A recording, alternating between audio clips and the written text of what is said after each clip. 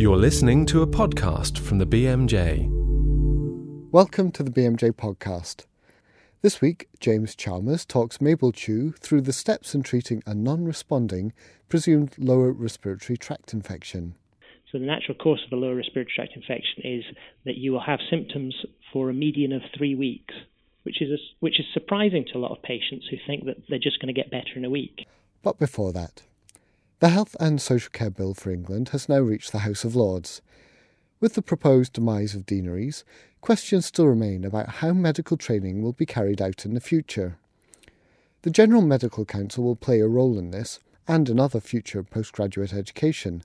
So earlier this month, Helen Jakes went to talk to their Chief Executive, Niall Dickson.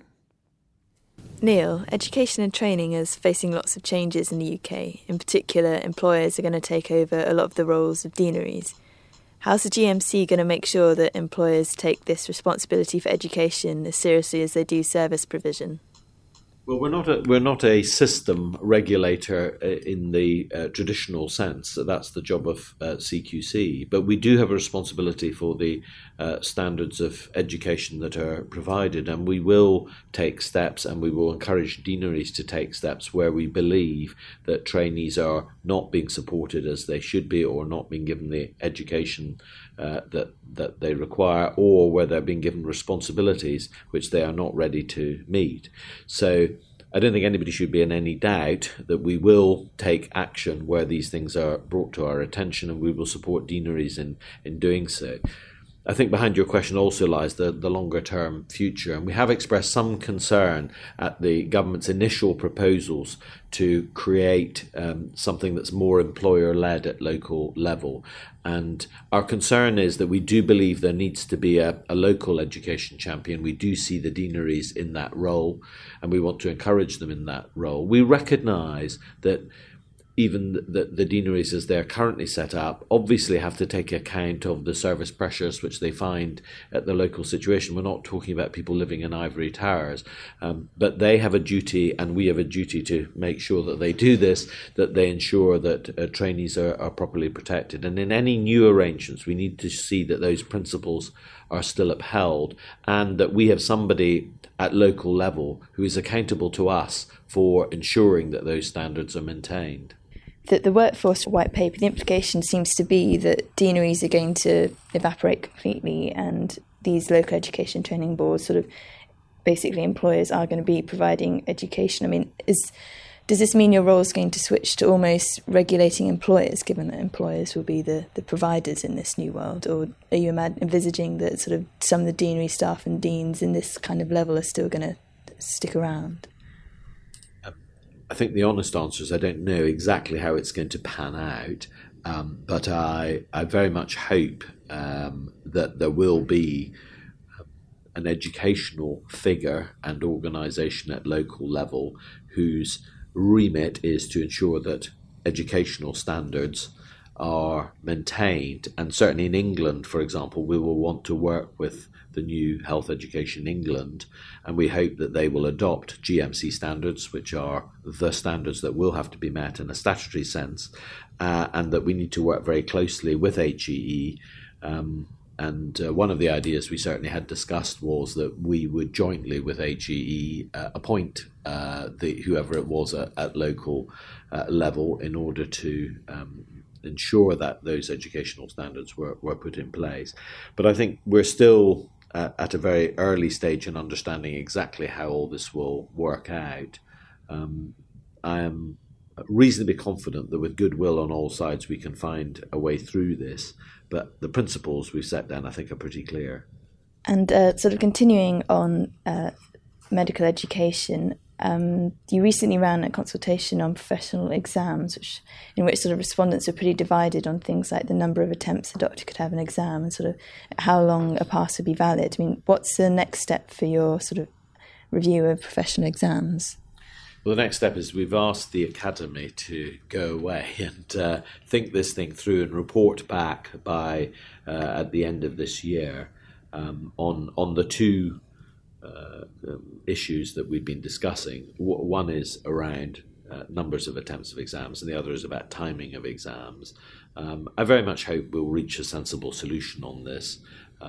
I don't think we've made much of a secret of our view that infinite number of attempts is not a credible position for the profession. It's not something the public would really, or patients would understand. But I'm sure that whatever limits might be set by us as the regulator, colleges may want to set something tighter, as it were, that suits their own particular circumstances. And then moving on to the next thing for qualified doctors, revalidation. So I was just wondering if you perhaps give a quick update to where we are now with revalidation. I mean, what's the timeline for the introduction and rollout of revalidation? Well, we're still heading towards what we hope will be the beginning of the rollout, which is late 2012, towards the end of next year.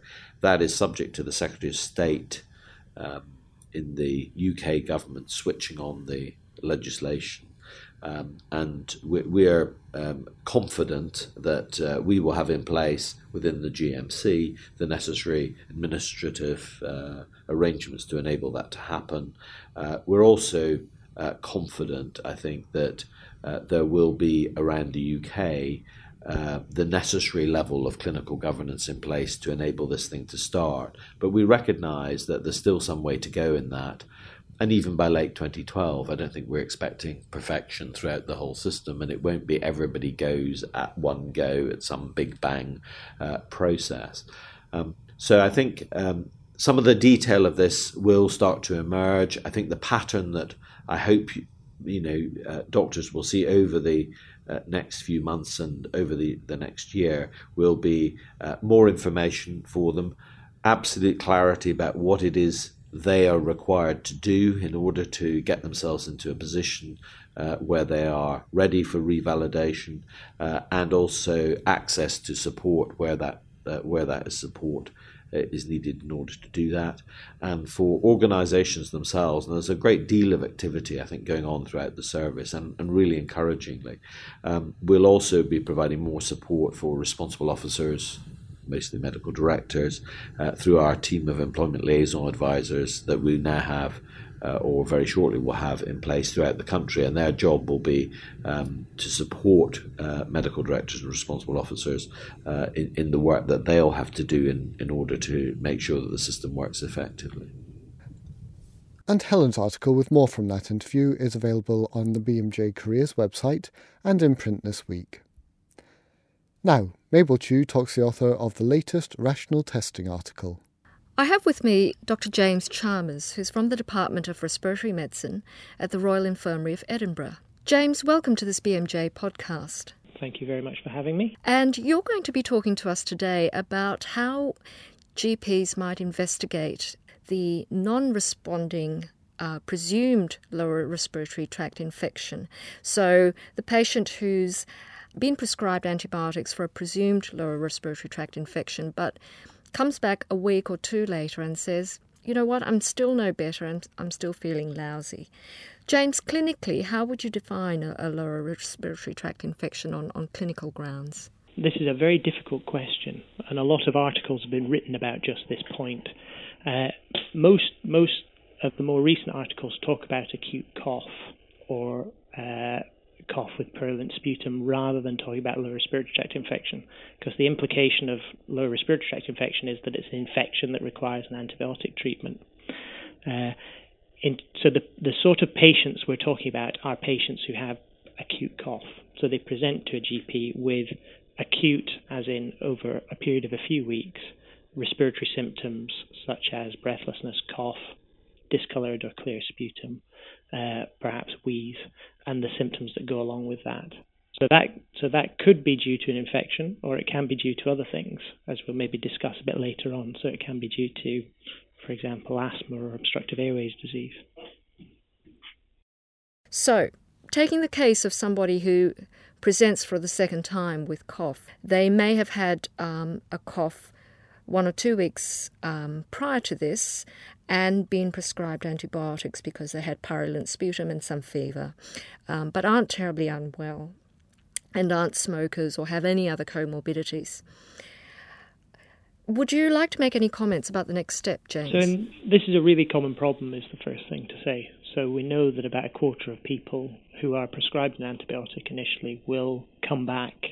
The priority in this situation, first and foremost, is to make sure that the patient doesn't have a severe pneumonia that's not responding. And we think about lower respiratory tract infection in primary care as like a pyramid, with that sort of very severe patient, which GPs are very good at identifying, very much at the top, and a much larger group at the bottom who have just a low respiratory tract infection or acute cough, as it's called.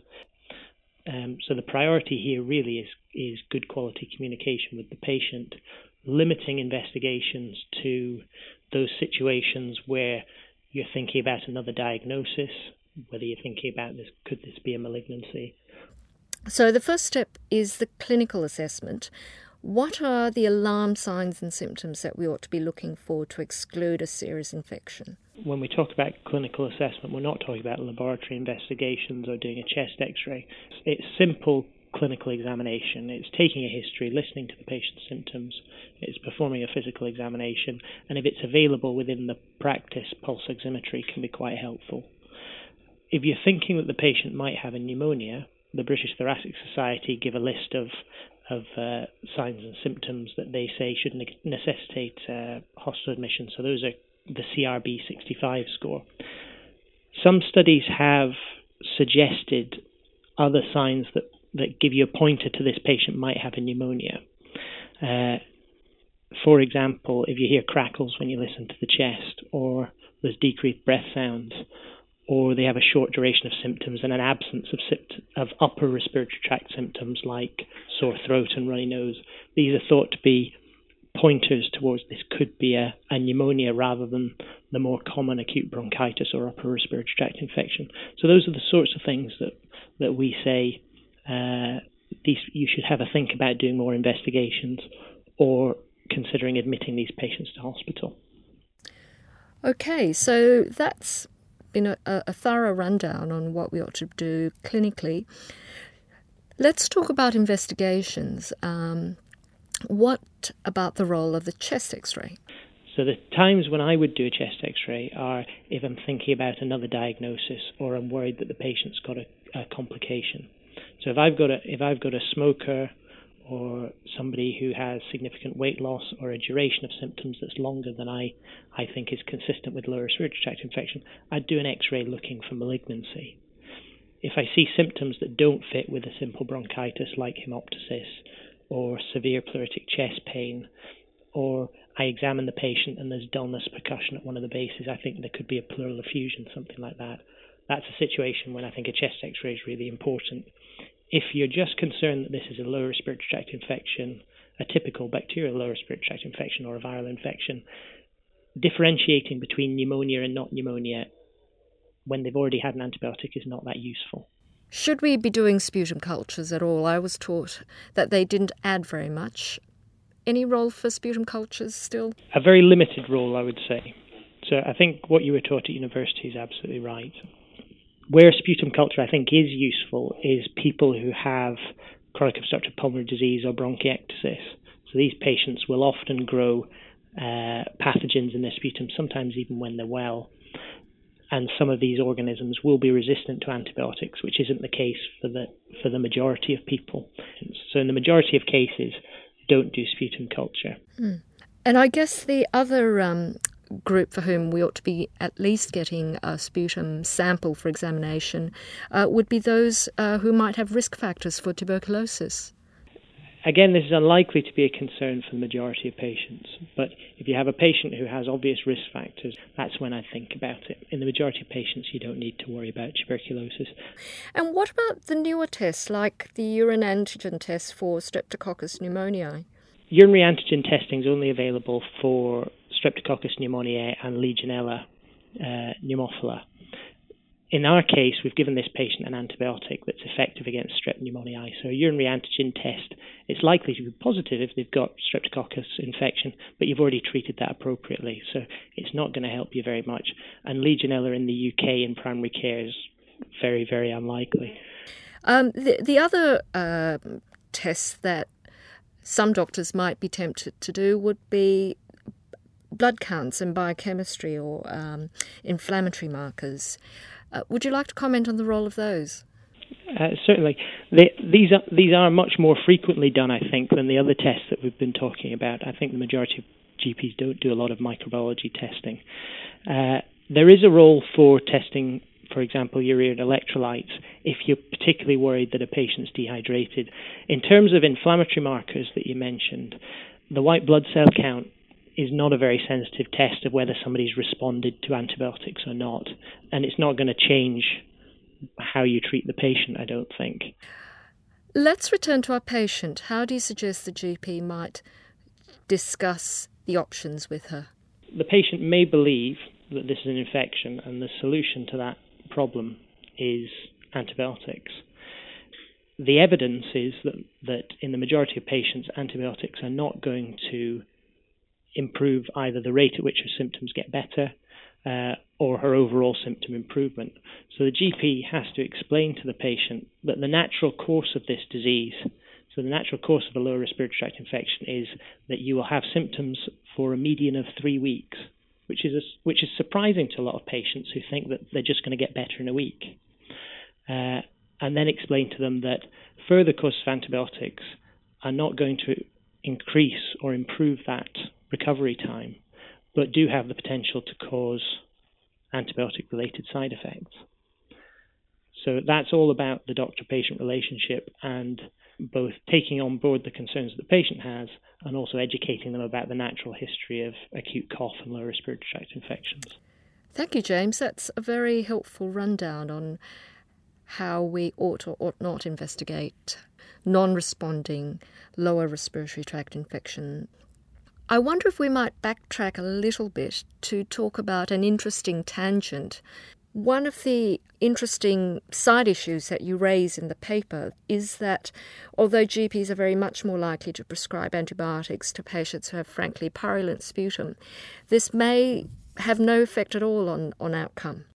This statement is based on a recent study published in the European Respiratory Journal, which was a prospective study of over 3,000 patients around Europe, in which the authors looked at the association of sputum purulence with response to antibiotic treatment.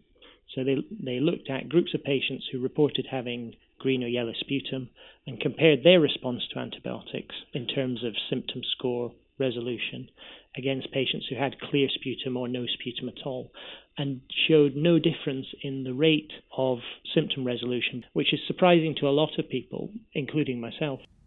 So that's fertile ground for further research in primary care, isn't it? It certainly is. Yeah.